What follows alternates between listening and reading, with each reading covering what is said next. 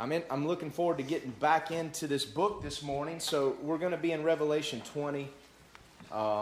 We've covered the first 3 verses.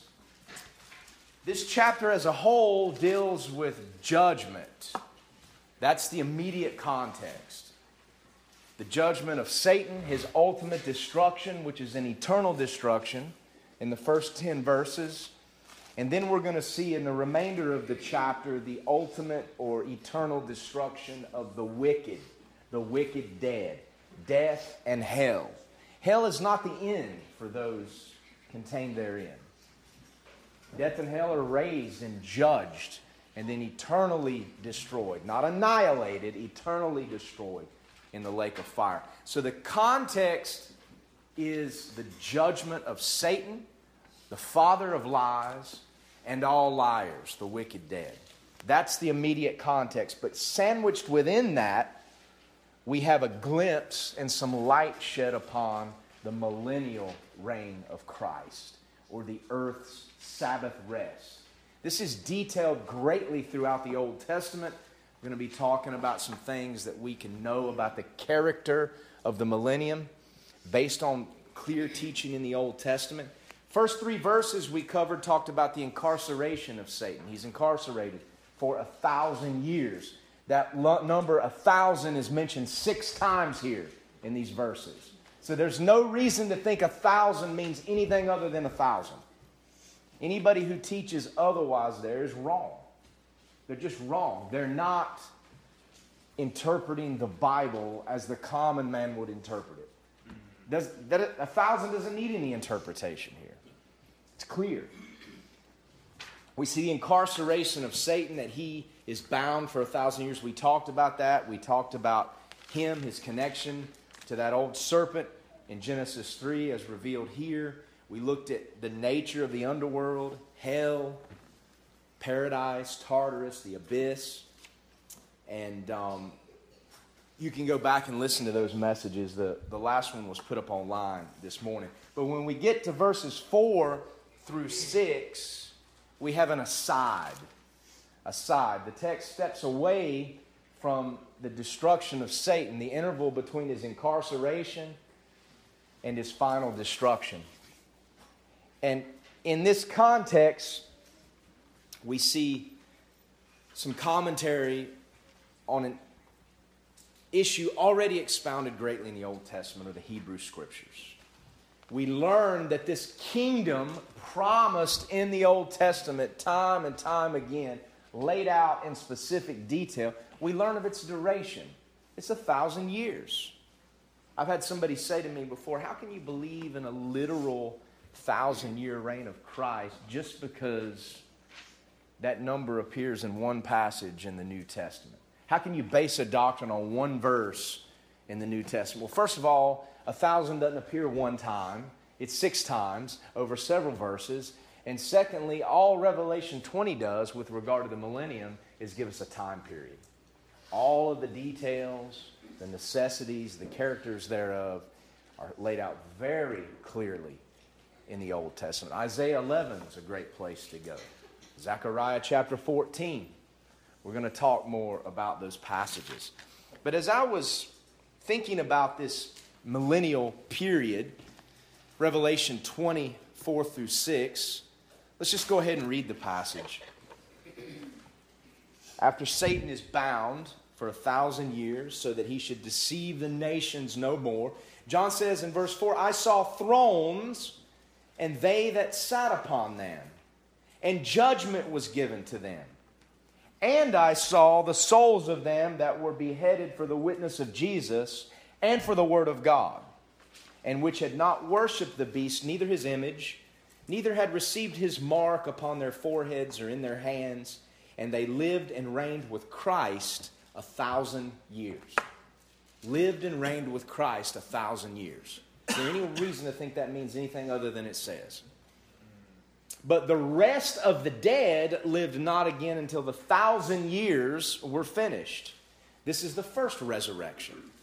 Blessed and holy is he that hath part in the first resurrection.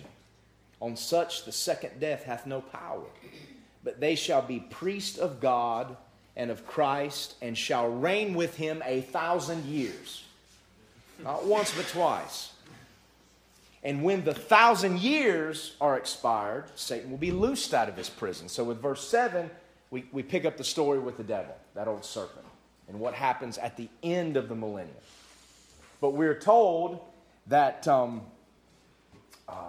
Satan is bound until the 1,000 years should be fulfilled in verse 3. These 1,000 years must be fulfilled. This millennial reign of Christ, this kingdom, this Sabbath rest for the present creation must be fulfilled. And this is highlighted here. So we're going to talk a little bit about these verses today. I will continue into it probably next week and beyond because I want to look at some Old Testament chapters. But as I was thinking about these things and thinking about why a millennial reign of Christ here on earth in this present creation must be fulfilled, I was thinking about the creation week. I was thinking about God's work. God labored and toiled for 6 days, and then he sanctified the seventh day, and he rested. I thought about the creation rest. I thought about how the Bible talks about how there's a rest that remains for us. And then I was kind of strangely, in my mind, taken to the book of Judges. When you read the book of Judges, you see Israel's history as it begins to down spiral from the days of Joshua and the elders that outlived him, when Israel was probably closest to following the Lord as they should have in all of her history. Now we see in Judges chapter 2 that they were disobedient even in the days of Joshua. But that's when Israel was closest to doing what God had ordained them to do. Now they will eventually do God's law right, observe it rightly, and that will be in the millennium. Those things must be fulfilled. That's why there's going to be a temple. That's why there will be animal sacrifices in the millennium. I have no problem with that. That doesn't contradict anything for me. That's not a logical fallacy with me. God gave a law that was to be observed, that was to be taught as a witness to the nations. Israel never did it. That was their covenant. So they will come to a place, there will be a place where they do it. It must be fulfilled. Jesus fulfilled the law, therefore we're not under the law. Israel one day will do the law as a nation as they were commanded to do, for the reasons they were commanded to do it, not for personal righteousness, but to be a testimony to the world of the true God, the God of Israel. So I don't have an issue with those things we see in the book of Ezekiel. But during the days of the judges, Israel would fall into sin. They would fall into sin. Then they would be conquered. Then they would be oppressed. Just like Israel will be in the days of Antichrist. The cycle you see in the Judges takes as its full and final form in the days we're talking about. Israel turns away from God. She's turned away from God. An oppressor comes and oppresses her. That happens with Antichrist. Then what does Israel do? She cries out to the Lord for a deliverance, just as Israel does at the end of the tribulation, when they recognize they've been wrong all this time. What does God do? He raises up a Messiah or a judge that comes and delivers them. This is what we see throughout the book of Judges. Sadly, however, a judge comes, delivers them. This local Messiah judges them for a period of time. And then they forget about it. They forget all about it and go right back to their wicked ways. Not just like they did before, but worse than they did before. So it's a downward spiral. And it shows us prophetically what ultimately happens to all man-made nations that are founded on principles of God. We as the United States have done the same thing that Israel did. Same thing. That's why the best form of government possible is not what we have here today or what our country was founded to be. It's the best possible in light of man's fallen nature, but what we need is a divine monarchy. We don't need a democracy or a republic. We need a divine monarchy with a righteous king, Jesus Christ being the Messiah. So we're looking for that. But after this judge would judge, you would see there in the book of Judges, and the land had rest. So following this deliverance, there was a period of rest. And so, following this deliverance from the ultimate judge that will come to deliver Israel, there's a period of rest. So I hearkened back to seeing that time and time again to the book of Judges. And Judges is a picture of Israel's story and her deliverance ultimately. God teaches us through history. He teaches us. He points us to the future through the events that happen all around us. Things happen all around us that point to the very things that are written here in God's Word. We're just too blind to see. We don't have eyes to see and we don't have ears to hear. And we have nobody to blame but ourselves. Who knows what the name of the book of Judges is in Hebrew? Anybody? In the Hebrew Bible, it's Shoftim. It's the plural of the word Shofet. It means judge. Judges. God raised up judges. A Messiah is not only a king, he's a judge, the Messiah. He comes to judge, and he comes to deliver the people, Israel. And as I was thinking of these things, I didn't intend to preach on the book of Judges this morning, but it's kind of a nice book to be reminded of. I was looking at chapter 2. I was going back to find some of these phrases where it said the land had rest. And I was looking at chapter 2, and I think it's worth reading this morning because it is a mirror image of where we were and where we are as a nation. You see, God gives us His revelation through the people of Israel. You know, the Bible was either written by good Jews, bad Jews, or it was written by God. That's the only options. You know, a lot of people say it was written by men.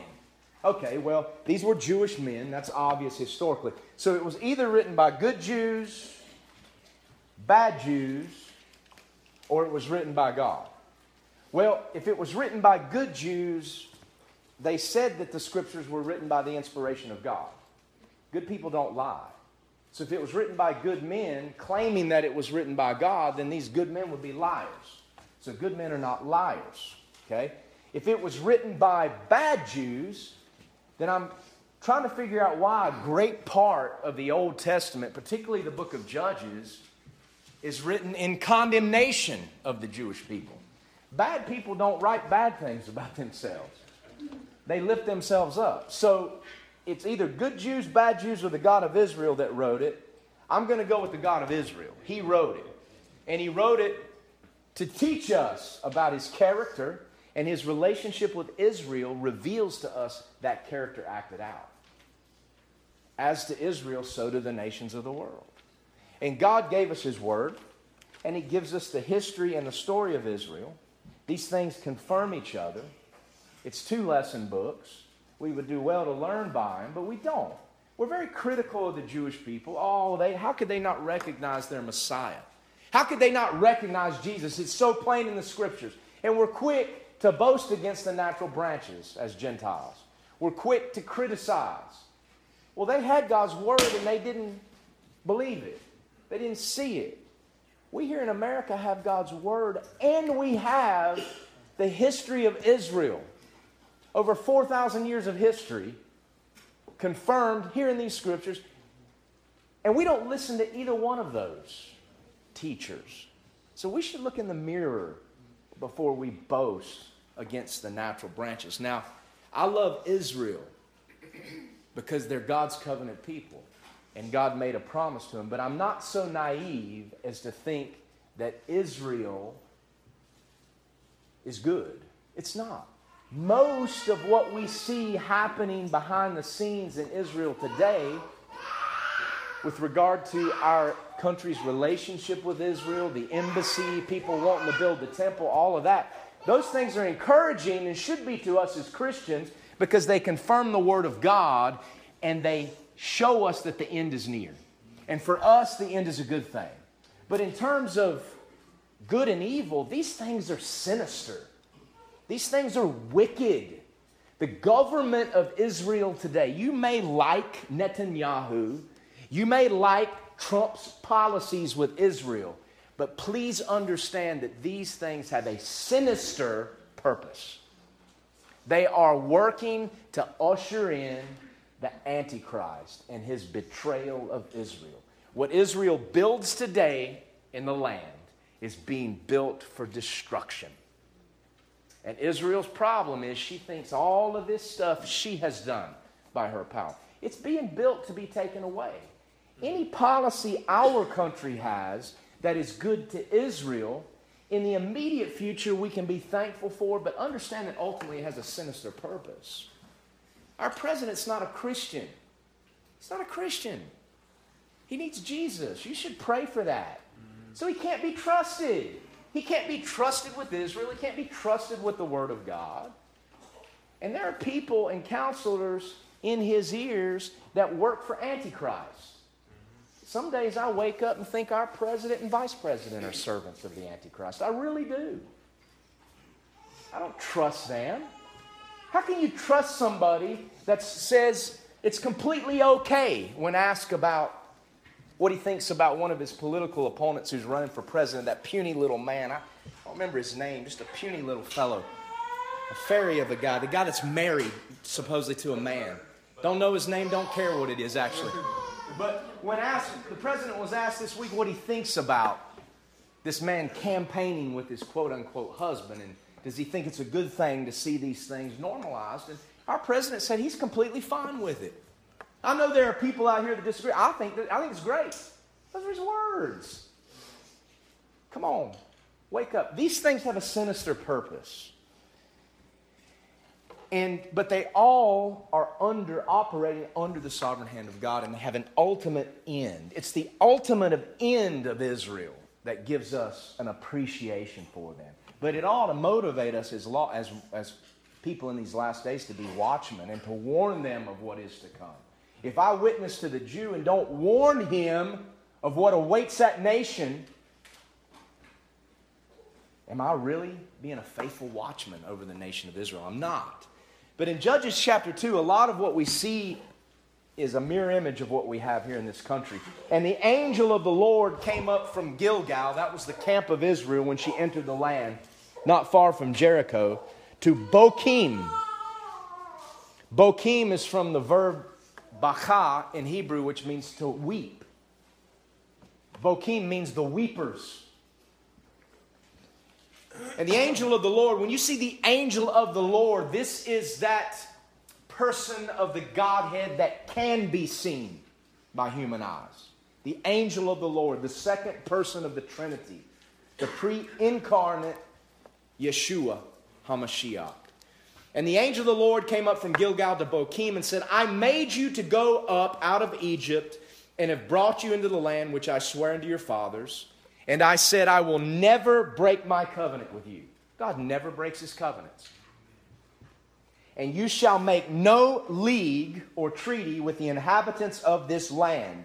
You shall throw down their altars, but you have not obeyed my voice. Why have you done this? Why didn't you obey me? And this is not very long. The campaign to conquer Canaan, we know based upon the age that Caleb gives about his life when he's given his inheritance, took about 7 years. So from Jericho, all the conquering of the land until it was appointed or allotted to the tribes was about 7 years. So we're talking about minimum 7, 8 years, maybe absolute minimum 7 to 10 years after Israel entered the land. Could have been a little later than that. We know Joshua lived a period of time after. But they were told to kick out the inhabitants. It wasn't finished at the end of those 7 years. The tribes were given their land and were told to go finish the job. They didn't do it. So the angel of the Lord comes up to Israel and rebukes them. Wherefore, verse 3, I also said, I will not drive them out from before you, but they shall be as thorns in your sides, and their God shall be a snare unto you. If you go back to the book of Joshua in chapter 23, God told Israel to drive out the inhabitants of the land. If you don't obey my voice, I will leave them there as a judgment against you. So God's just doing exactly what he said he would do. They weren't in the land because God couldn't drive them out. God said he would drive them out and he would be with the people and told them to do it. Man had a responsibility. They didn't do it. So God told them, if you don't do it, I'll just leave them here and they'll be a thorn in your side. They'll be for judgment. So God doing what he said he would do. And it came to pass, verse 4, when the angel of the Lord spoke these words unto all the children of Israel, that the people lifted up their voice and wept.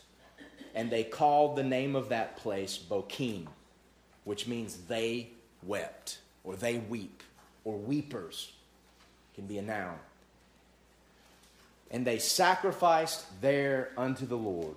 And when Joshua had let the people go, the children of Israel went every man unto his inheritance to possess the land. So this happened in the days of Joshua. Yes, we see in verse 7, and the people served the Lord all the days of Joshua, and all the days of the elders that outlived Joshua, who had seen all the great works of the Lord that he did for Israel. Israel served God during the days of Joshua, but not completely. Even in that day they were disobedient, and God rebuked them. Even Israel at its best was disobedient and overlooked something that God said was important, but they thought, this is not that big of a deal. How many things does God make very clear are important in His Word, and we in the modern church act as if it's no big deal? Homosexuality, abortion, adultery, divorce, all of these things. It's no big deal. Even though God says it. God says He hates divorce. He hates it. But it's no big deal. Over 50% of marriages in the church end in divorce. God says He hates murder. It's no big deal. Unborn children are human beings. We're pro-life. But if a woman's raped or there's incest or the life of the mother, then that's okay. It's not a life at that point. The pro-life movement is full of hypocrites, my friends. Our president's a hypocrite. He's not pro-life. If you are pro-life, you believe that an unborn child is an innocent human being. So I don't care if a woman's raped. I don't care if she's the victim of incest. I don't care about the health of the mother. It doesn't matter. The unborn child is alive. And we have the responsibility, if we are pro-life, to do everything that's possible to save innocent life. Now, rape and incest is a non-starter anyway. The number of women that actually get pregnant from violent rape is almost nil. That's a non-starter, statistically. I'm sick and tired of these politicians who actually say something good about abortion that we would all love a lot of people to say, and then they backtrack and apologize a few days later. There was a politician down, I think Louisiana is going through an anti-abortion law. I'm glad to see these laws popping up that don't make exceptions for rape and incest. The key will be when the Supreme Court rules that law unconstitutional, the key to see how pro-life these state legislatures really are is, will they stand up and defy the Supreme Court and say, this is a law we have passed, this is what the people of this state want, and we don't care, we hold you in contempt. You have no power, according to the Constitution, Amendment 10, to tell us what we can and can't do in terms of passing laws. The key will be to see whether these people are really, how much they're willing to fight. I think the courts in this country need to be held in contempt. I think Congress needs to be held in contempt. I hold the courts of the United States in contempt, and I hold my Congress in contempt. And I don't care if it's publicly said. Wicked, vile people. And we as a church look at their wickedness and we make excuses for it if it's got a Republican by its name. We exaggerate and condemn everything if it's got a Democrat by its name. Because we're like the people here. We take things that God says are clear and a big deal, and we say it's no big deal. That was the people of Israel here. But they did something we don't do. And I'm sorry to get off topic, but we've got to, as a preacher, I've got to keep these messages relevant to the day we're living in. Relevant.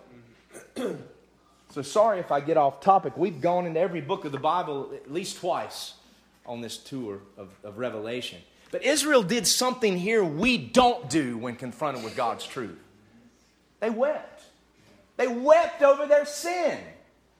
When's the last time the church wept over its sin? When's the last time the church wept over the abominations that rule this country and cried out to God in repentance? Who are we to judge Israel? At least they wept. I mean, they got away from their sin, but at least they were broken for a time over it. But these things happen in the days of Joshua. And then Joshua dies, verses 9 and 10. A lot of times it's really sad where God has great men and uses great men and women to do great ministries, missions-wise, evangel, all kinds of things throughout history. But the people that follow are always looking to the men and not looking to God. And oftentimes if the men could see that they were looking to them after their death, they would rebuke them and roll over in their grave. Plenty of the reformers, Luther, Calvin, and others, if they were risen up from the grave and could see the people out here that attach themselves to their names, they would rebuke them sharply. These men were not about uplifting themselves. But that's what people do. They look to men and not to God. And so when the men die that are used of God, the people often turn and compromise. It's an old story. Look, if you know human nature and you know history in the Bible, we can predict exactly what's going to happen with this presidency. We can predict exactly what's going to happen in 2020. Maybe not the details. We know the direction this country's going if we know human nature and history. Human nature can tell you a lot. When there's a lot of fake news out there and you want to know the truth, consider human nature. Consider history. It does repeat itself because men never learn. The only thing men ever learn from history, as we see with Israel here, is that men never learn from history.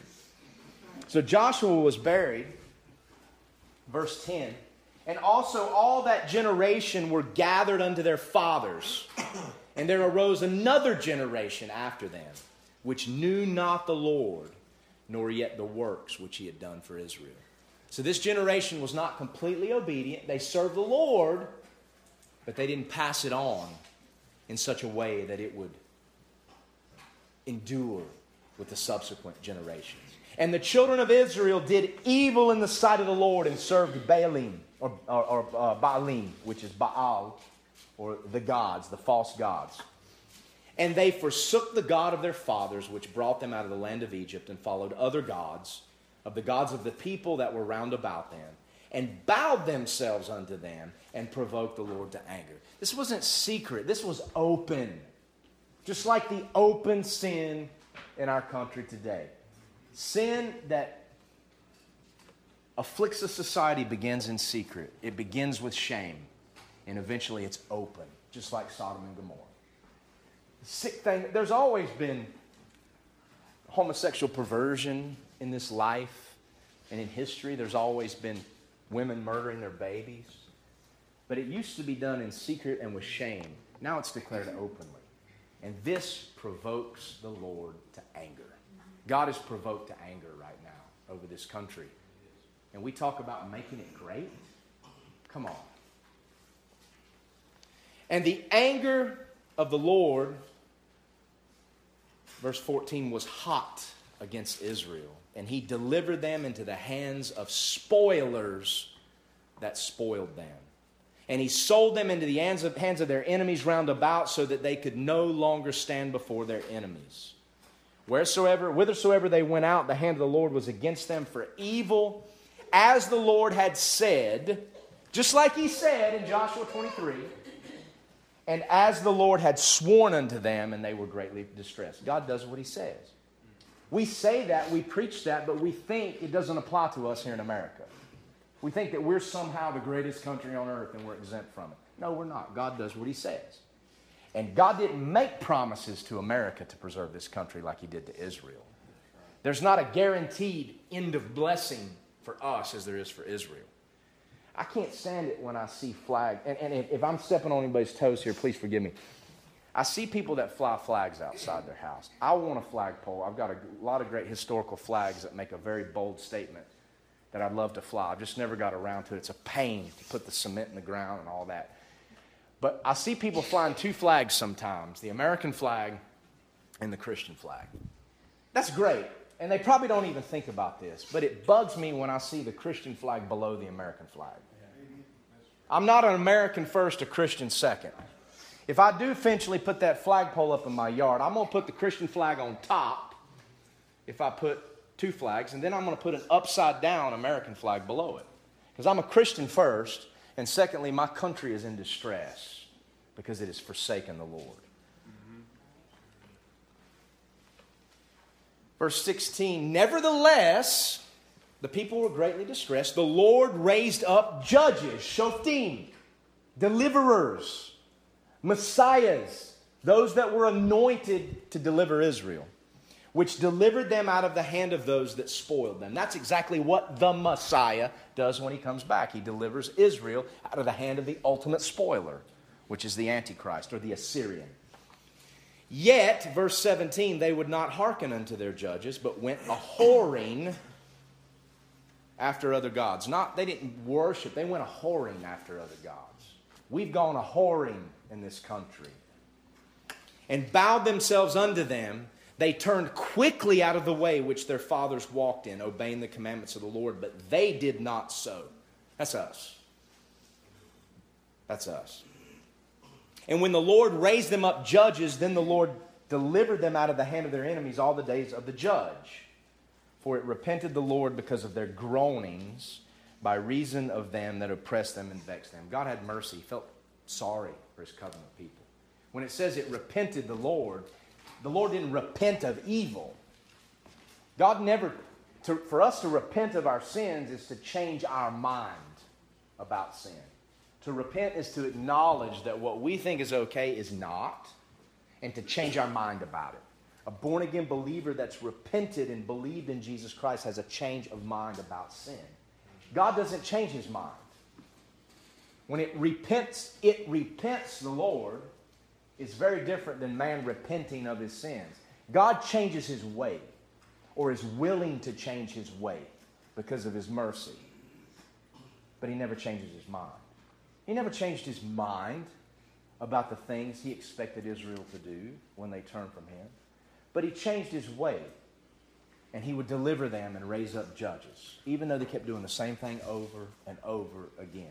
God is a merciful God. He's very patient and long-suffering. Verse 19, and it came to pass when the judge was dead that they returned and corrupted themselves more than their fathers. So it's a downward spiral. In following other gods to serve them and to bow down unto them, they ceased not from their own doings, nor from their stubborn way. And the anger of the Lord was hot against Israel, and he said, because that this people hath transgressed my covenant, which I commanded unto their fathers, and have not hearkened unto my voice, I will not henceforth drive out from before of the nations which Joshua left when he died, that through them I may prove Israel whether they will keep the way of the Lord to walk therein, as their fathers did keep it or not. Therefore the Lord left those nations without driving them out hastily, neither delivered he them into the hand of Joshua. Exactly what he said he would do in Joshua 23, 12 and 13 when he was addressing the people. At the end of Joshua. So, this is the story of Israel over and over in the book of Judges. And it's a prophetic picture of the ultimate story of Israel. Israel invited a curse upon itself when collectively as a nation it stood before Pilate, and Pilate offered to give them Barabbas or Jesus, whom he found innocent. Pilate said, I'm not guilty of this man's blood. He's done nothing worthy of death. I'll wash my hands. The people gathered that day and invoked a curse upon themselves. Let his blood be upon us and our children. One of the dumbest things Israel ever said. The other dumb thing was at Kadesh Barnea when they went to send the spies into the land, and they said, God brought us out here to kill us in the wilderness. God said, okay, you said it. I didn't say it. You will die here. And that generation perished. Let his blood be upon us and our children. And that's been the story of Israel since the first century. Doesn't justify it, but it's a story. They've invoked a curse. They've turned from God. We ought to love and appreciate Israel and to point these things out to her. To love the Jews, to point this out. To repent and be delivered of these things. But ultimately, God will raise up a judge, a righteous judge, who will hear the cry of Israel. And when he comes and delivers her from the spoiler, she won't ever go back the other way again. She'll follow the way of the Lord forever. And that's what we see in the millennium. So, Judges is kind of a prophetic picture of God's plan with Israel, but it doesn't end that way. See, in Judges, we're told in those days there was no king in Israel, and every man did that which was right in his own eyes. That's why it kept going down. That's America today. But when the true king comes, it won't be that way. The deliverer will come, his saints with him, and Israel will serve the Lord as a nation as she was supposed to. And these things will be fulfilled. As you start moving through the book of Judges, the first judge that is raised up is the nephew of Caleb. Remember Joshua and Caleb, the two faithful spies? They were the only two that were over 20 years old that survived the wilderness wanderings and were able to enter into the land. So I think Caleb was in his 80s when he came into the land. Caleb had a nephew. His name was Othniel. Obviously, Caleb's brother died in the wilderness. So his nephew was one that was a young child when Israel rebelled. And then he grew up and came into the land. He was probably elder. And so one of these youth that survived was the first judge. You know, those that, I don't know why I was just reminded about this, but Othniel was Caleb's nephew, and he married Caleb's daughter. Caleb gave him his daughter to wife. I don't know why I was thinking about this. Everybody's talking about, well, abortion's got to be okay if it's rape or incest. Did you know that Moses and Aaron were children of incest? If you go back to Exodus 6, it says here, I'm pretty sure about this. Let me double check. But in Exodus 6, I think it's verse 20. And Amram took him Jochebed, his father's sister, to wife, and she bare him Aaron and Moses. So Moses' father married his aunt. That's incest, according to our definition. And two children of incest that were not aborted were Moses and Aaron. I would say they were pretty important people in the history of Israel. Used by God to write the first 5 books of the Bible, Moses was. So what is all this talk about we've got to abort a baby that's the product of incest? It's ridiculous.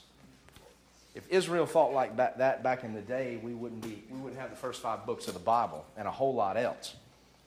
But the first judge was Othniel. He was a nephew of Caleb, and he was one that went in and very quickly and easily conquered those giants around Hebron. Remember the people that were spies?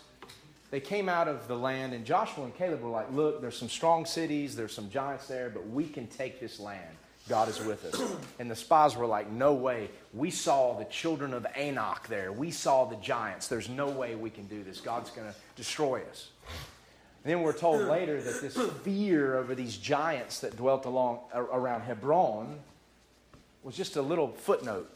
When you read the story of the conquering of the land, there is no detail. Oh, by the way, Joshua went in there and killed the sons of Anak and the giants.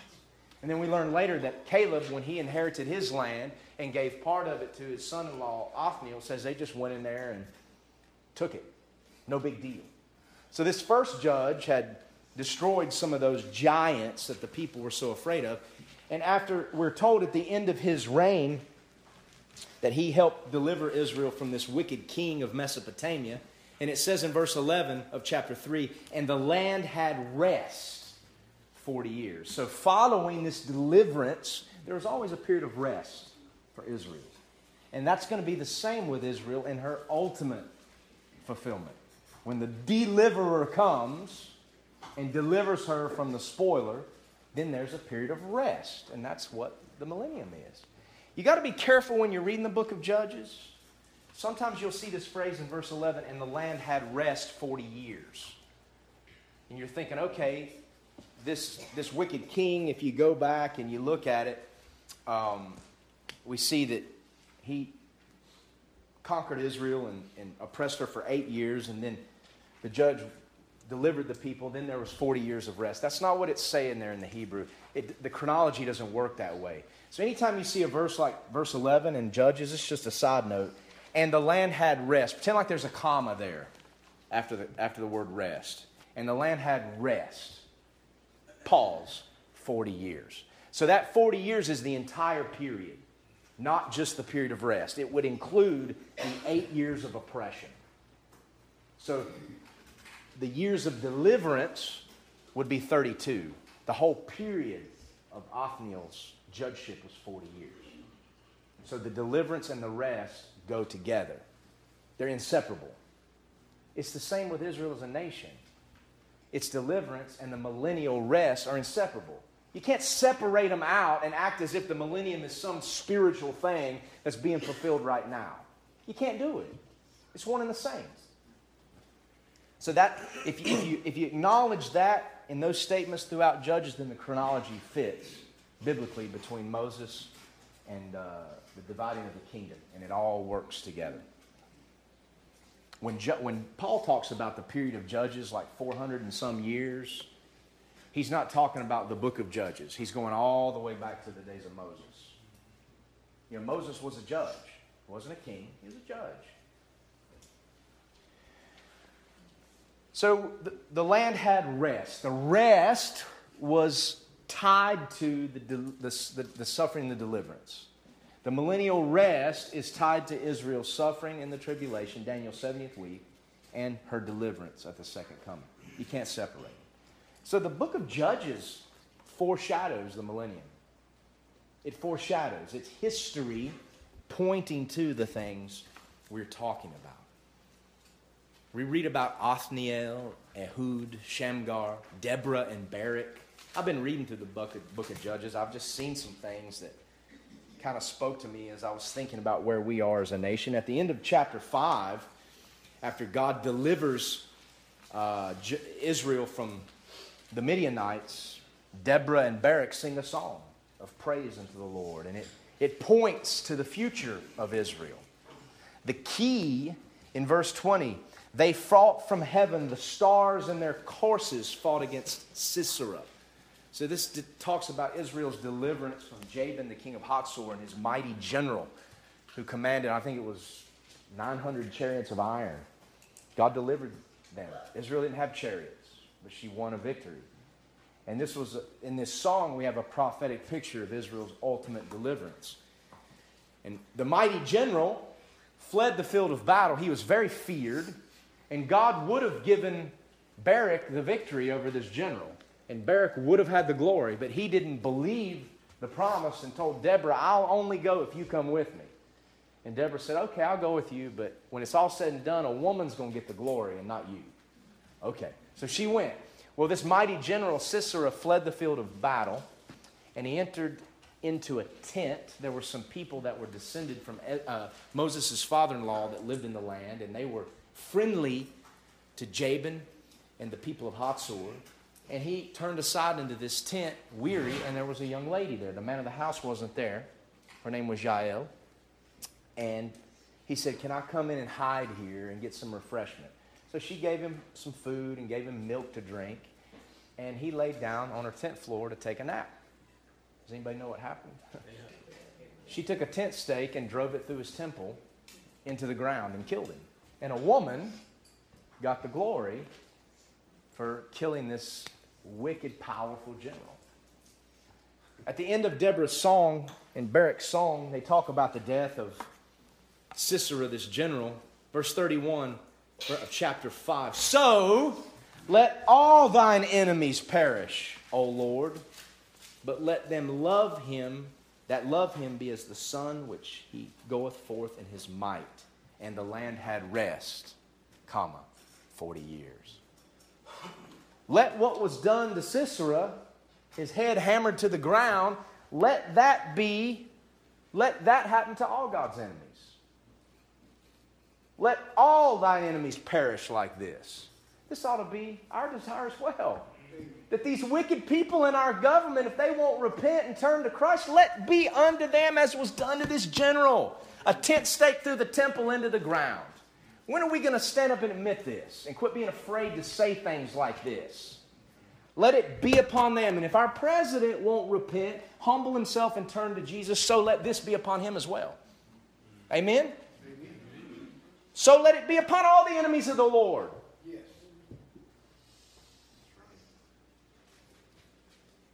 I just see these verses, and we don't think they mean anything, but they do. The Old Testament is relevant. Then we go to the story of Gideon. Another amazing story. Starts in chapter 7 and 8. Remember, Israel got this army together to go defeat the Midianites, and God whittled it down. God said, that's too many people. I don't need that many people to go fight this army. And so Gideon told the people, if there's any of you out here that are afraid, go home. A lot of people went home. And God said, that's still too many. We've got to whittle it down. So there was a test. They went down to drink at the springs. You can supposedly go to the springs at the foot of the mountains of Gilboa in Israel to see. I never did take Eric there. It's kind of a little bit of a tourist trap. I don't like it. But the men went down to drink. And only 300 of them were selected by God to do this work against a mighty army. And it was based upon how they drank out of the water. Does anybody remember how that was? Some got down and did what? They were thirsty. They got down on their knees. All they could think about was the water, and they sucked it up like a dog, not paying attention to anything that was going on around them. And then there were others that got down on their knee and scooped up the water and lapped it from their hand. What was the difference between the two? One was vigilant, the other was not. One was aware of what was taking place, the other was not. And the ones that weren't paying attention, God sent them on home. And out of that whole crew, only 300 people were vigilant and aware. I wish I would have thought about this story when I was in Israel. Eric and I did an Aikido demonstration in the public square in Netanya. And we shared with some Israeli soldiers that were there. And they were trying to tell us that none of this stuff would work. And there's no way you can defend yourself against some of these terrorist attacks because these terrorists just sneak up on you from behind. What they'll do is they'll come up behind a soldier with a knife, and they're taught to just grab him from behind and to stick the knife right down between his collarbone and his shoulder, right into the lung, and just stab. And they'll just walk up. Doesn't take a lot of skill. While a guy's got his back to him, just go up and stab him like this. In fact, one young Palestinian tried that there in Hebron just a few hours before we arrived that day, and he took 3 rounds to the chest. So somebody else was paying attention and got the guy before he could puncture the other soldier's lung. But they're like, there's no way you can defend against this. I said, oh yeah, there is. I said, what you guys ought to be doing is paying attention to what's going on around you. You know, there's an easy way to prevent somebody from coming up behind you at your post. Very easy way. I've just prevented somebody from getting me from behind. I'll stand against a wall. The problem is you guys are playing around on your phone, you're distracted, and you're not paying attention. I wish I would have remembered this story. This would have been a good story to bridge into the Word of God. Awareness, that's one of the easiest forms of self-defense. You don't have to have a black belt or be able to do a head-high kick or roll or flip and fall to do that. But God chose the ones, He used the ones that were vigilant. I think there's a lesson for us now in this day and time. God will use those of us that are aware and vigilant. That means we're not Republican Kool-Aid drinkers. We don't think everything Trump does is right, and we don't make excuses for him when he clearly does things that are wrong. It means we'll call it like we see it. And we're aware that all of these things are working toward a greater purpose. We're aware that based upon the Bible, America can't be great again apart from repentance. And even that is bound by the consummation of all things that has already been written. So it was vigilant and aware people that God used, and it was a small number. It's a very small number of people that were used to shake off the tyranny of Britain and bring independence to this nation. We often think that all the people were behind everyone. No, not the case. Only about a third of the American population supported the revolution.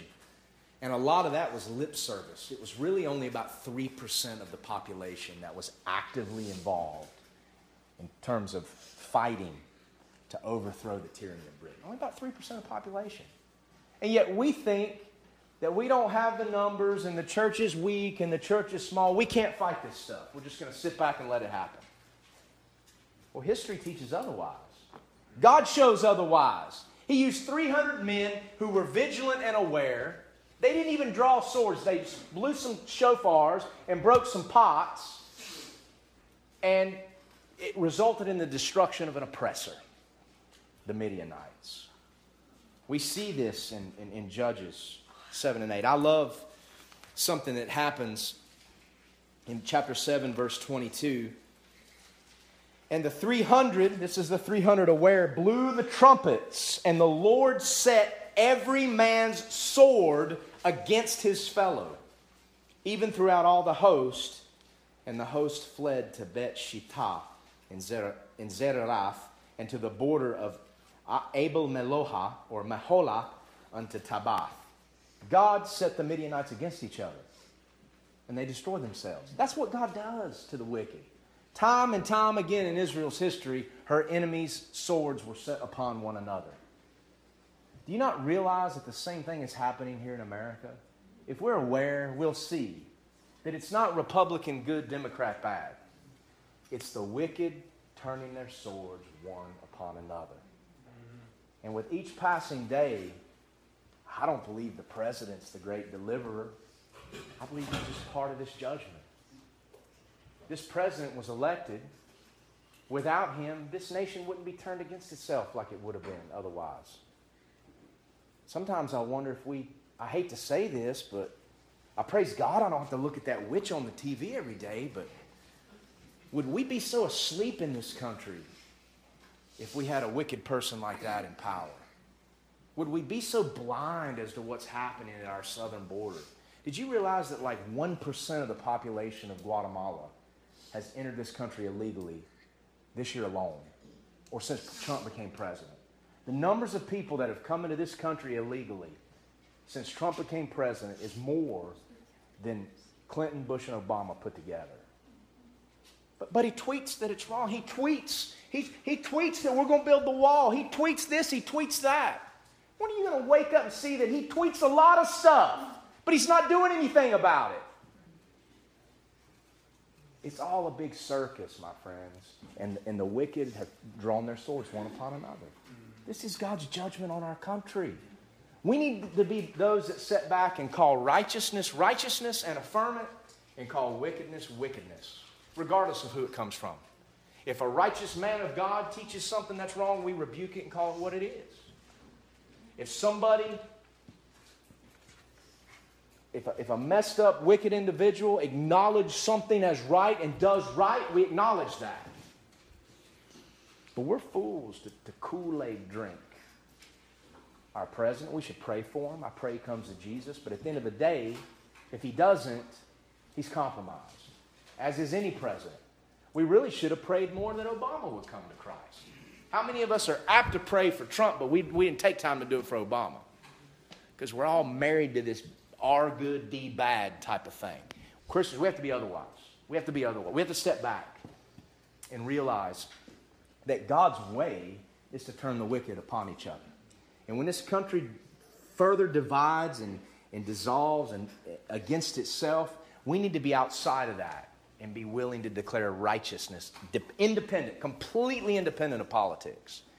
What God did to Midian, we are seeing right now today in this country. And we deserve it. When Gideon conquered the Midianites, they chased them across the Jordan River and pursued their kings. And Gideon's 300 men, they didn't only sit there and blow the trumpets and break the glass, they pursued the people. And they were tired and they were faint. And they came into a city of Sukkoth and asked the men if they could please give them some refreshment. We've got Midian on the run. Will you help us?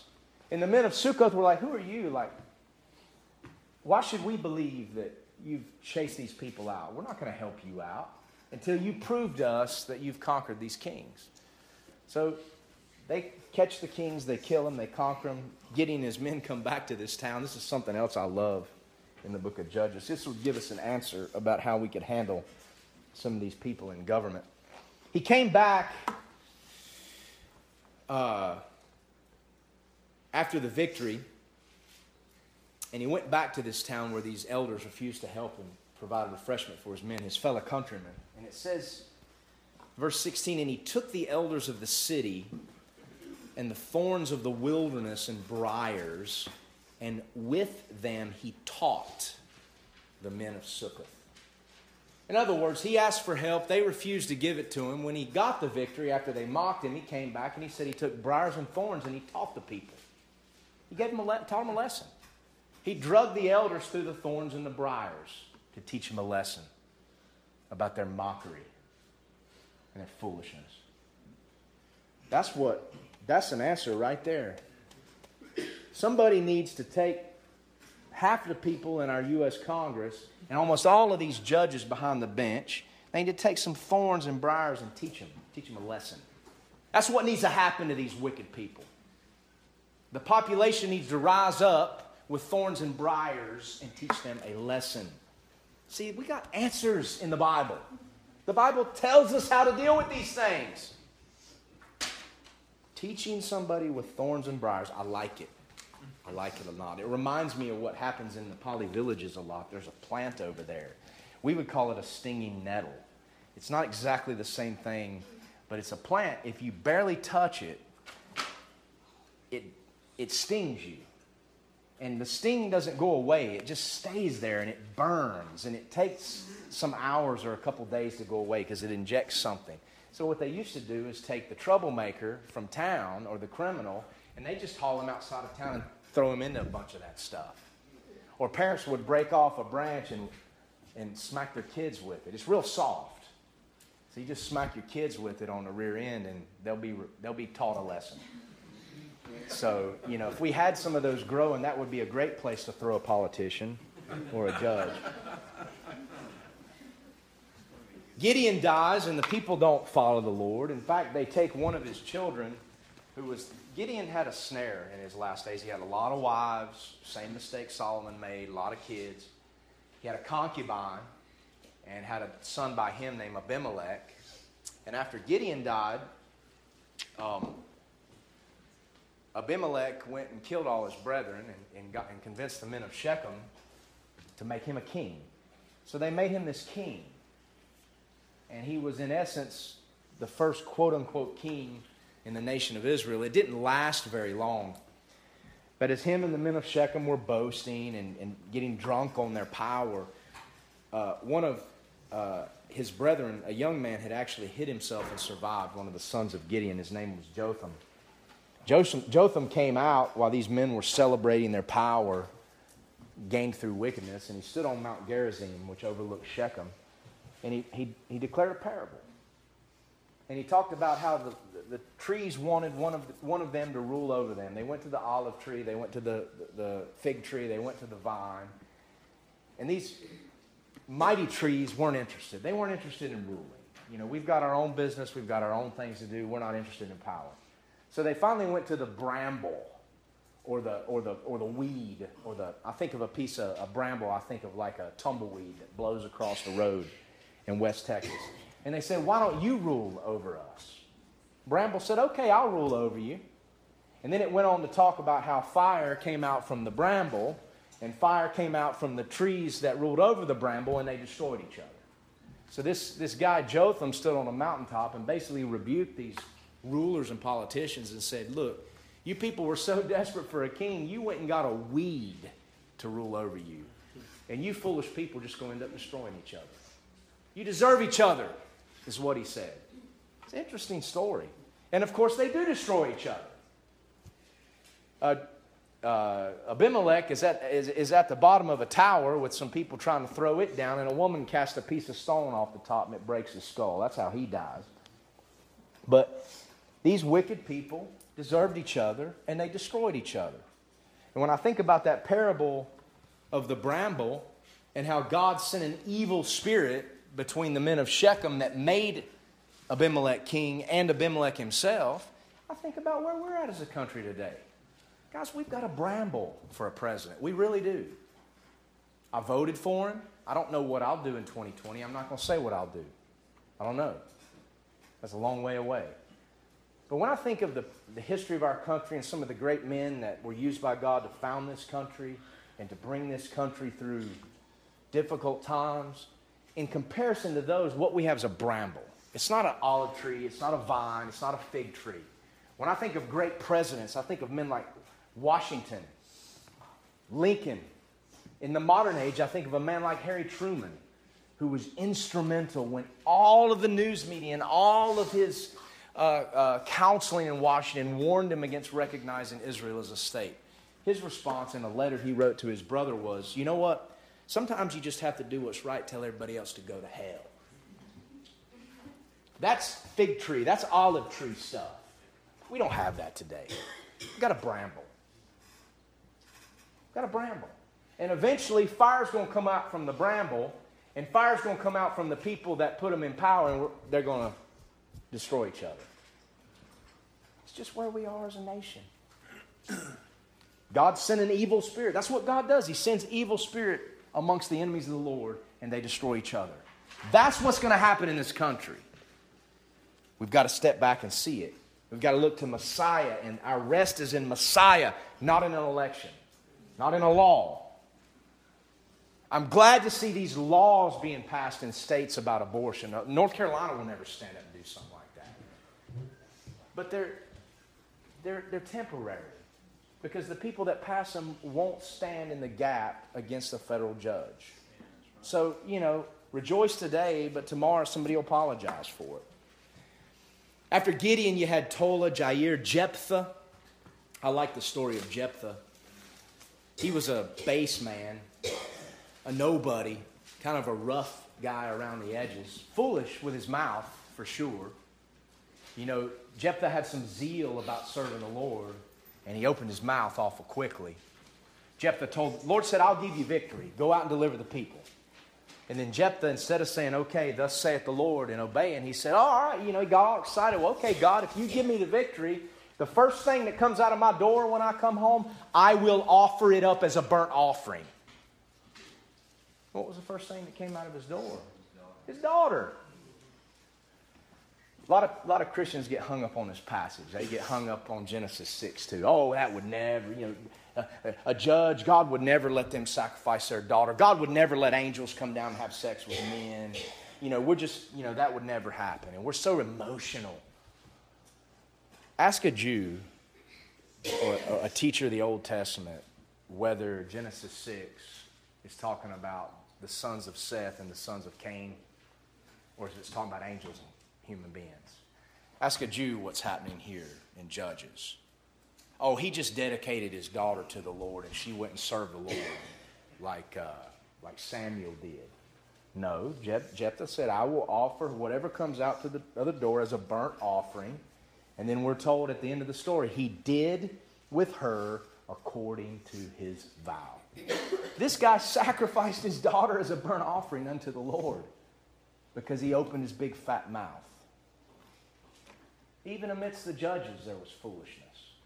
We ought to be careful what we say to the Lord. I think it was the preacher, Solomon in Ecclesiastes said, be careful what you say when you go to the Lord. Keep your words few. God will hold us accountable for what we say to Him. And this is a prime example of that. The funny thing about Genesis 6 is those that refuse to believe that angels actually left their first estate, like Jude and Peter says, and actually came down and intermingled with daughters of men, even as Sodom and Gomorrah went after strange flesh, as it says there in Jude. What those angels did was even as Sodom and Gomorrah. It's real funny because the sons of God, when you take the word son of God in the Old Testament and try to make it in a synonym for righteous people, you're doing something that a lot of people do with regard to a lot of doctrine in the New Testament. They take a New Testament understanding and try to project it back on the Old Testament. In the Old Testament, the sons of God were the angels. Men were sons of men. Ezekiel was the son of man. A father gave birth to a son who was in his image. Only with the coming of Christ, the death, burial, and resurrection of Christ, could men be born again and have access to the Father, so that as many as received Him, them He gave the power to become the sons of God. Being a son of God in the sense of myself as a human being only comes through Jesus Christ. So to take what John says and try to project it back on the Old Testament is like what people do a lot of times with the Bible. We've got to be careful about that. It's like what we've done with the word marriage today. Oh, well, somebody's married. Because a couple of perverts like to get together and kiss on each other and do God knows what else. Or because they've adopted some kids, they're all of a sudden married and have a family. Not according to God. And God ordained marriage. But it's funny in that whole story about Genesis 6. People get tripped up on that like they do in the story of Jephthah because they don't want to believe God's word.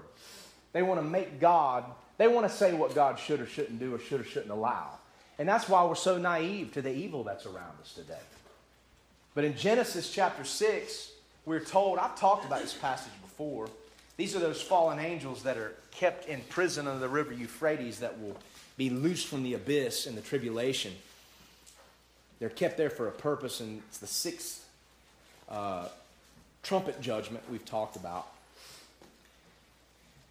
But we're told in Genesis chapter 5, verse 3, and Adam lived 130 years and begat a son in his own likeness, after his image, and called his name Seth. So realize Adam was created by God. Adam was a son of God in that sense. Any Muslim or Jew that would say that God cannot have a son, just say, well, who was Adam's father? Easy question. Who was Adam's father? Luke tells us in his genealogy he was the son of God. But Adam's son was in his image, after his likeness, as was his son, his son, his son, and his son. I'm in the image of my Father after his likeness. Okay? Through Jesus Christ, I'm a son of God. But apart from that, we're sons and daughters of men. So Genesis chapter 5 proves to us that what happened in 6 was wicked and evil. Wicked and evil. And God put a stop to it. What happened under Jephthah's judgeship? Wicked and evil.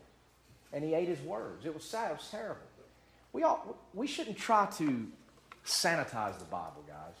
We don't need to make excuses for anything in this word. I'm sick and tired of people apologizing for things written in Leviticus or Deuteronomy.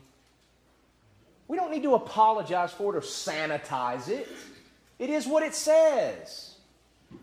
We don't need to sanitize the millennium. Well, how can there be burnt sacrifices? It's the same people that don't believe Genesis 6 as it's written. They don't believe Judges, the story of Jephthah as is written. It's the same people that can't accept that people will live and have children in the millennium and die in the millennium, that there'll be sin that remains in the millennium, that there'll be a temple in the millennium where Jews offer up animal sacrifices. Can't accept that. Well, that can't happen because Jesus died on the cross. Why are we trying to and therefore they spiritualize everything? I don't understand everything that's written there in the book of Ezekiel about the millennium. We're going to talk about some of it. But it is what it says. Why can't we just accept what God says? We don't need to sanitize it. God doesn't need us to defend it or sanitize it so more people will accept it. That's an error that the church has made. Church has made those errors in terms of Bible versions and Bible translations. Well, if we just translate the Bible into a version that's more easily understood, then more people will read it and more people will believe. Guys, that strategy has never, ever, ever worked in the history of the world with regard to the English Bible. God gave us an English Bible. He blessed it for 400 years, the King James. Then we figured out we had a better way. We started translating the Bible in all these different languages. And of course, they're not translating it to make it easier to understand. You know, they got to make it different a little bit so they can get their copyrights and make their money. But I mean, back when this society had one English Bible that was used, there was far more people that feared God, far less sin and wickedness. Now we got a Bible for every flavor. You can go in a bookstore. I mean, it's sad to see bookstores like Lifeway after so many years here in Hickory closing down. It's sad. It's sad, but it never accomplished what it was there to do, and that's why these works never endure. I mean, it was kind of like a shop, you go in there and shop for whatever form of Christianity you think is best, instead of the plain truth of God's Word. Mm-hmm. We don't need to sanitize the Scriptures. Jephthah's story is interesting. Ibzan, Elon, and Abdon were other judges. Then came Samson. Samson's story is simultaneous with the story of Samuel. when you look at Hebrew history. When you get into the book of 1 Samuel and you see what happens with the Ark of the Covenant and Eli the priest and his wicked sons, and then Israel is conquered and oppressed by the Philistines.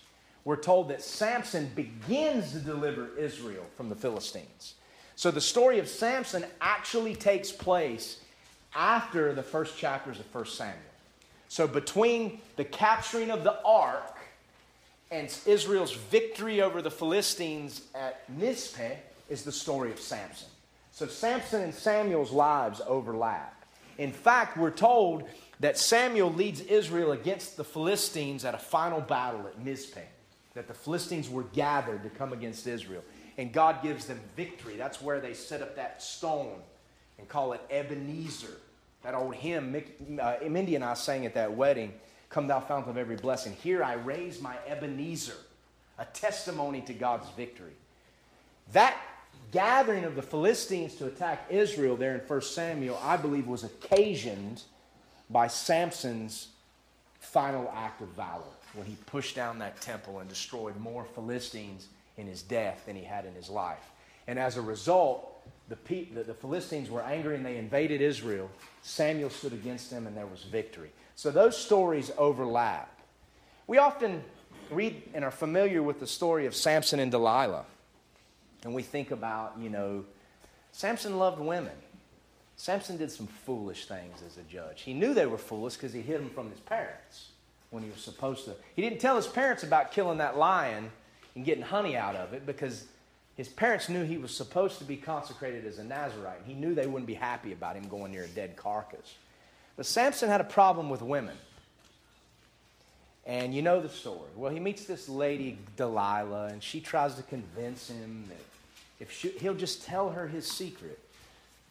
And then he tells her different things that aren't true, and then suddenly he wakes up and the Philistines are upon him and he easily subdues them.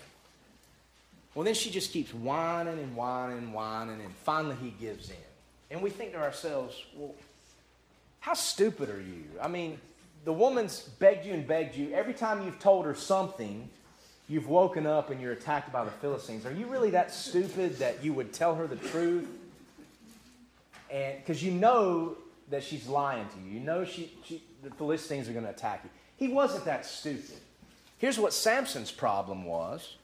And it's a problem we all have if we're not careful. Lots of preachers have this problem. Israel as a nation has this problem today. America as a nation has this problem today. Judges 16, verse 20. So she cut his hair. He finally told her. In verse 20, and she said, "The Philistines be upon thee, Samson." And he awoke out of his sleep and said, "I will go out as at other times before and shake myself." Samson didn't believe God's word. Samson thought he did those things by his power.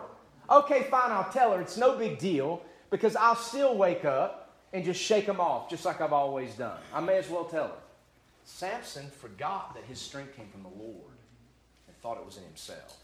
I'll just do what I've always done. He wasn't stupid. He's prideful. And there's a lesson in that for us.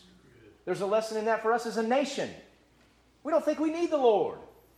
Israel in its modern state doesn't think it needs the Lord. The end is not pretty. Samson did humble himself. A lot of times godly men are brought down to nothing and they learn humility because that's the grace of God in their lives. And Samson was used of the Lord before his hair even grew back out completely and threw down that temple and destroyed more Philistines in his death than in his life. And out of that came the great victory. What man meant for evil, God used for good. The same can be said of the Holocaust. A lot of interesting things in the book of Judges. I'd encourage you to read it. I don't believe I'm off on a tangent here. I believe these things are related to what we're talking about because after the period of the Judges, God delivered his people and there was a period of rest. That's a picture of what ultimately is going to happen. Not just for Israel, but for this earth. A judge will rise up. He will come. He will return with his saints. And then will come rest. And the rest is inseparable from the deliverance. The millennium is inseparable from the return of Christ. A literal millennium. We're not living in it now. It's coming. It's coming. The best verse in all of the book of Judges. And as you read about these judges, and at the end of Samson's life, it starts at chapter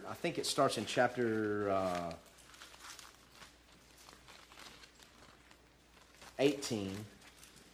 No, chapter 17, to the end of the book, you have these stories about these judges that God has raised up. And then, at the end of the book, it goes back and it tells some stories that are happening in everyday life. And both of these stories are related to Bethlehem, Judah. And then you get to the book of Ruth, which also has to do with Bethlehem, Judah. And you see, we talk about wickedness in terms of political leaders and what's going on in society. But after the story of Samson, starting with Judges 17 to the end of the book, we see what was going on in everyday society. And the people in charge were wicked and fell into sin because the people at the bottom were wicked. Some of the stuff that went on in Israel during those days was wicked. The migration of the Danites, the Levite and his concubine, evil, evil, evil things. There's evil people in government because there's evil going on in homes around this country. Israel's history teaches us. But even in the midst of evil, some of the things that came out of Bethlehem at the end of Judges, wicked. But yet, amidst that, God was doing something in Bethlehem. Book of Ruth. Directly in the line of Messiah. It's an interesting trilogy about Bethlehem, Judah, and how even when some place is overcome with wicked, God's always at work behind the scenes. That's encouraging to us today. But at the end of Judges, I love this verse. In those days there was no king in Israel. Every man did that which was right in his own eyes. Today there's no king in America. No King Jesus. And every man does what's right in his own eyes. MAGA, Make America Great Again, through economic success, is man doing what's right in his own eyes. Abortion laws that make exceptions for rape, incest, and the life of the mother. Man doing what is right in his own eyes. Laws that allow homosexuals to get married. Man doing what's right in his own eyes. The Me Too movement. Immigration. Man doing what's right in his own eyes. Because we have no king anymore. We don't trust in God like we may as well take it off the money. People would scream and holler if we took in God we trust off the money. What I don't understand is these same atheist entities that sue these police departments and local government for having 10 commandments in their lawn and for having a Christian flag in their office. And then these police departments and local municipalities kowtow. They don't want to get sued, so they'll take it down.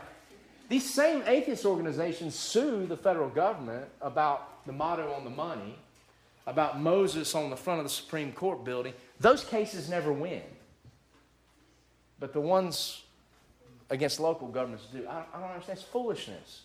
We may as well, if we took in God we trust off the money, how many so-called Christians would stand up and just go crazy over that, scream and holler? But it's just words on a bill. It doesn't mean anything. Well, we may as well take it off the money because we don't believe it. We don't live like it. People are just as blind today as they were in the book of Judges. And we've got this example to teach us, and we don't heed. So who are we to look at Israel in the mirror? We need to look in the mirror before we look at Israel and boast against her sins. The book of Judges can teach us a lot. Those things just came to mind as I was studying for this chapter. And I know I've gotten off on a tangent, and I'm sorry, but I'm going to preach a little bit in Revelation. I've got a little time.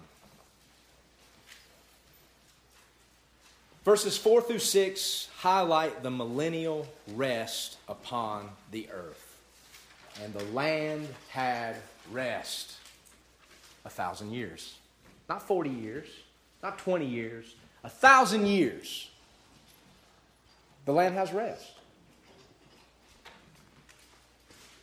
As the book of Judges was supposed to be. As the Garden of Eden was supposed to be. these things are fulfilled here in Revelation 20. This is an aside in the context of the destruction of Satan. God's just given us a brief commentary, or the Holy Spirit's given us a brief commentary on what He's already written very plainly about in the Old Testament. If the Holy Spirit wants to write commentary on His own writings, He's free to do so. It's the only commentary out there that's inspired. The only biblical commentary that's inspired is the Holy Spirit's commentary in His Word concerning His Word. The rest of them you got to be careful about. I would say you're safer if you want to read biblical commentaries, find those that were written before 1960. You're on a lot safer ground there. Most of the stuff today, cotton candy, circus peanuts. It tastes good, it's sweet, but it doesn't have anything that sticks with you. It's fluff. Go back to the old stuff. I had the privilege of inheriting a lot of old books from a friend of the family. I don't have anywhere to put them now, so I cycle some in and out. Most of them are in Gigi's attic. But there's some good commentaries in there that you can't get anymore, and I praise God for that. That's where some of these things I teach, some of these things come from reading that stuff. The character of the millennium, 1,000 years, 6 times. It comes, we would do well to remember this. God's kingdom comes on God's terms, not on man's terms. It comes in God's time, not ushered in by man. Here's the problem with those that deny a literal reign of Christ, thrones and judgment, the saints living and reigning with Christ 1,000 years, is they all make the same mistake. This is Catholic teaching. This is actually Jewish teaching. The Reformers, and yes, we Southern Baptists have been guilty of making the same mistake. We've all erred in thinking that these things come through our efforts and not through God on His timing. Jews even today say that Messiah will come after the earth has been prepared for Him. Religious Jews today say we've got to do good. We as a society got to follow the Lord. We have to do right and follow the law. Then and only then will Messiah come. Where do you think the Catholics got that from? We've got to build up God's kingdom here on earth. We've got to usher it in through programs, through bringing people into Holy Mother Church. Then God's kingdom will come. That's post-millennialism. Righteousness grows, we conquer the world, bring in the kingdom, and then it comes. Catholic teaching comes from Augustine, the father of corrupt theology. Yeah, Augustine said some good things, but he said a lot of things that are corrupt, and people latch on to that. The Reformers, they say that a lot of the Reformers came out of the Catholic Church, but not all of the Catholic Church came out of them. Held on to some of that bad doctrine. They held the teachers instead of the Word of God. But they did one thing. They made the Bible available for the common man so man could look at it for himself and decide for himself. That was the great work of the Reformers that people don't even talk about anymore, how they were used by God to translate the Scriptures and to make them available so their teachings could be tested by the common man. Southern Baptists, how many of you, I sat through the missionary training when my wife and I were part of the IMB. I've listened in the missions classes, and how many times in a Southern Baptist context have I listened to them go to Matthew 24:14. This is a famous passage in Jesus' Olivet Discourse about the last days. Matthew 24:14, and this gospel of the kingdom shall be preached in all the world for a witness unto all nations, and then shall the end come. So guys, we got to go out and witness. We got to witness to the last person. Then the end will come. Then the kingdom will come. So in other words, the coming of this kingdom is dependent upon our ability to go out and preach the gospel to the whole world. Well, first of all, Jesus is talking about the gospel of the kingdom. Remember the 4 forms of the gospel we talked about? The gospel, the good news that a kingdom is coming in which there will be a literal king fulfilling the promises made to Abraham, Isaac, and Jacob. That would be preached first to all the world, and then the end would come. Well, if we read Revelation, we know that after the church is raptured out, that God has witnesses of the people of Israel, 144,000, that go and preach, and there's a host of Gentiles, the tribulation saints that are saved. They're referenced here in Revelation 20, verse 4 as well. And they're the fruits of that last ministry. It's the Jews that finish this preaching of the gospel, not the church. If you believe that Matthew 24:14 is telling you to go out and witness because it might be the last person, then you haven't read the book of Revelation. You've ripped that out of context, and you're making God's kingdom, which comes on His terms, come on yours. You're making it about man. We Baptists have done the same thing. We need to be careful.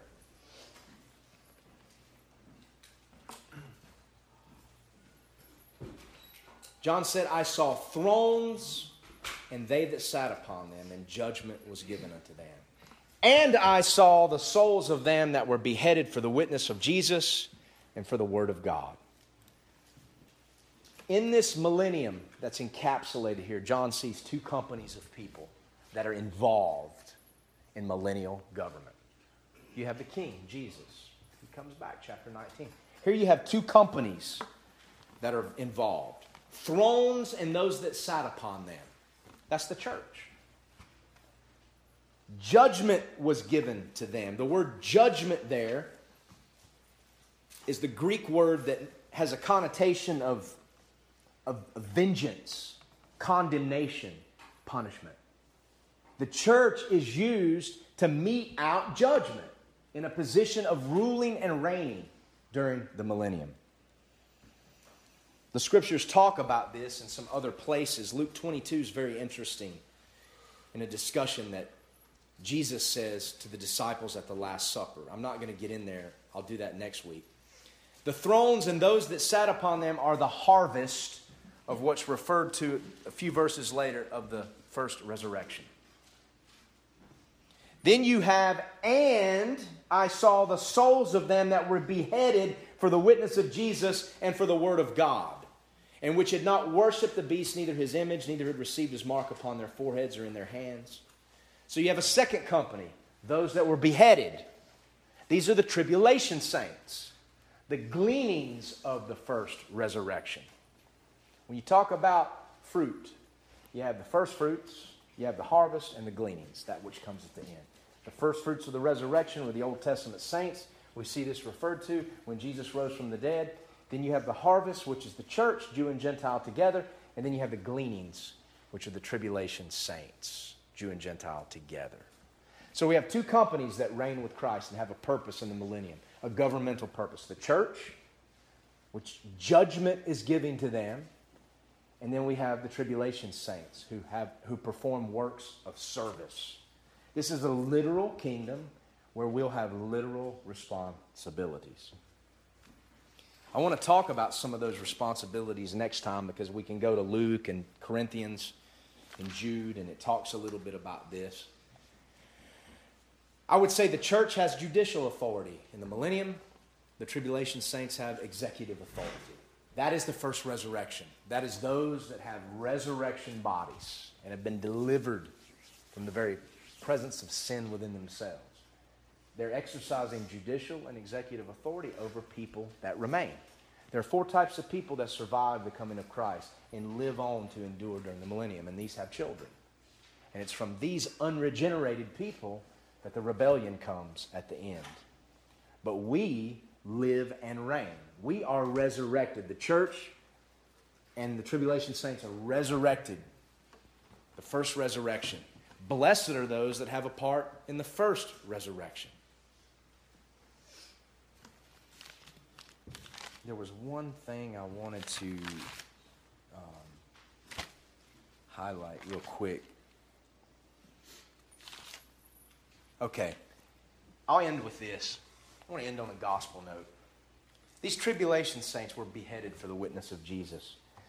That's going to be a form of punishment in the tribulation. I don't know what that means. Some people look at that and they react, oh, that must mean the Antichrist is a Muslim and Muslims will be controlling the world. I've heard that stupidity out of people's mouths. That's called reactionary reading of the Scriptures. They react with exaggeration because of something that's going on in their little world.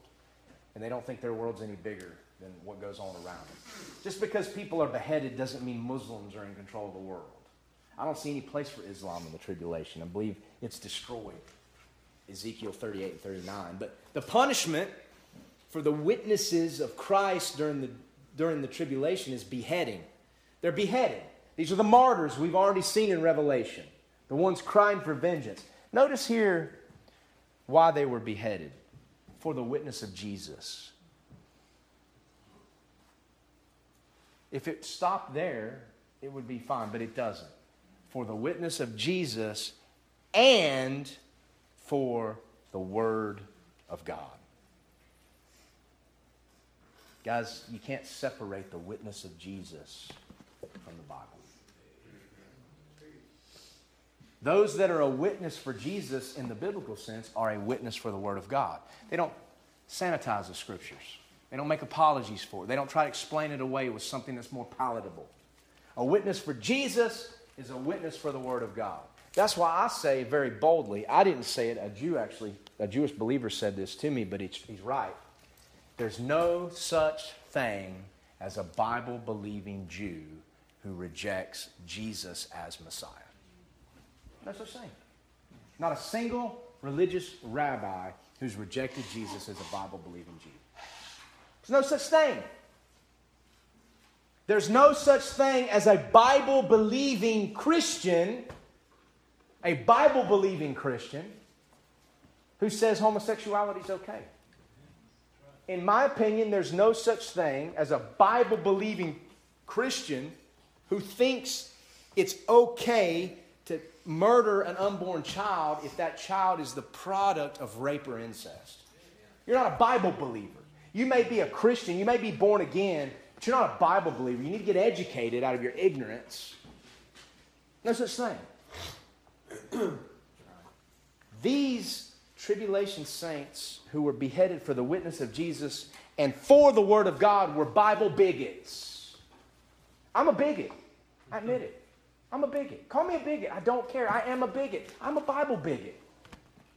Those are the words of John Wesley. John Wesley said, I'm a Bible bigot.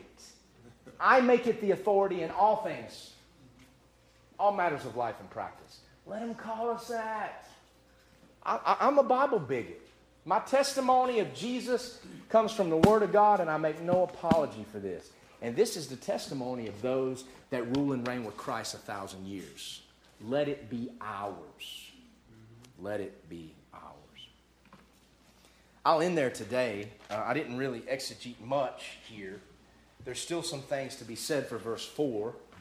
And then we're going to look at the first resurrection and how it differs from the second resurrection. There's 2 resurrections and there's 2 deaths. Many of us will experience the first death. But if we're part of the first resurrection, we will never see the second death. Some of us won't experience the first death if we're alive and remain when Christ comes for His church. But there's a second resurrection. Blessed are those who only know the first death and know the first resurrection. Because for those who know the second resurrection and the second death, there's no hope. The second resurrection is not a good thing. We're going to see it at the end of chapter 20. We're going to see what it looks like for all of eternity in Isaiah 66. Anybody have any questions? Again, we didn't proceed very far. I'm hoping we can get to the end of chapter 20. But there's some good things in the Old Testament about the millennium. And I think they're worth looking at because nobody teaches on this anymore. Nobody does.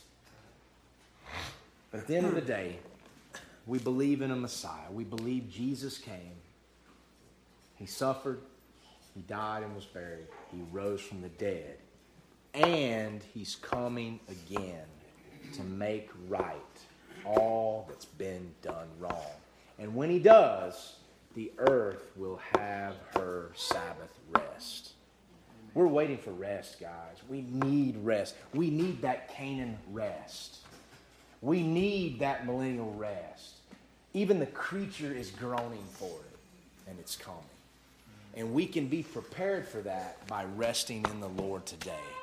And guys, when all of this stuff is falling around us, when we get so discouraged and mad at Trump when he does something foolish, and we're so temporarily thankful when he seems to say or do something good, we get stressed out. We need to rest in the Lord. Rest in the one who's going to make it right. Hope for the best here, but rest in the Lord. All right, let's pray. Father, we thank you for this day. We thank you for your word. There's so much we can learn from it. Even in some of those spurious Old Testament books and the stories of Israel in difficult times when she turned away from the Lord, there's things you could teach us that are like reading a newspaper today that directly apply to what we see and hear all around us. Lord, we want to support righteousness in our government and in our society. We want to speak out against unrighteousness. And Lord, may we be like you, not a respecter of persons, to call righteousness, righteousness, and evil, evil, not to mix it up like man has done, calling good evil and evil good.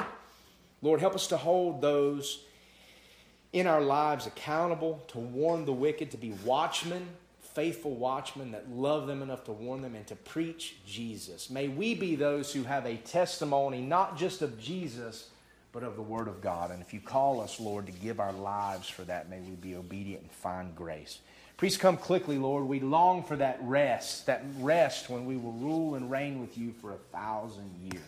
Bless our food and our fellowship this morning, God, and strengthen us thereby as you've strengthened our spirits through your word. In Jesus' name I pray. Amen.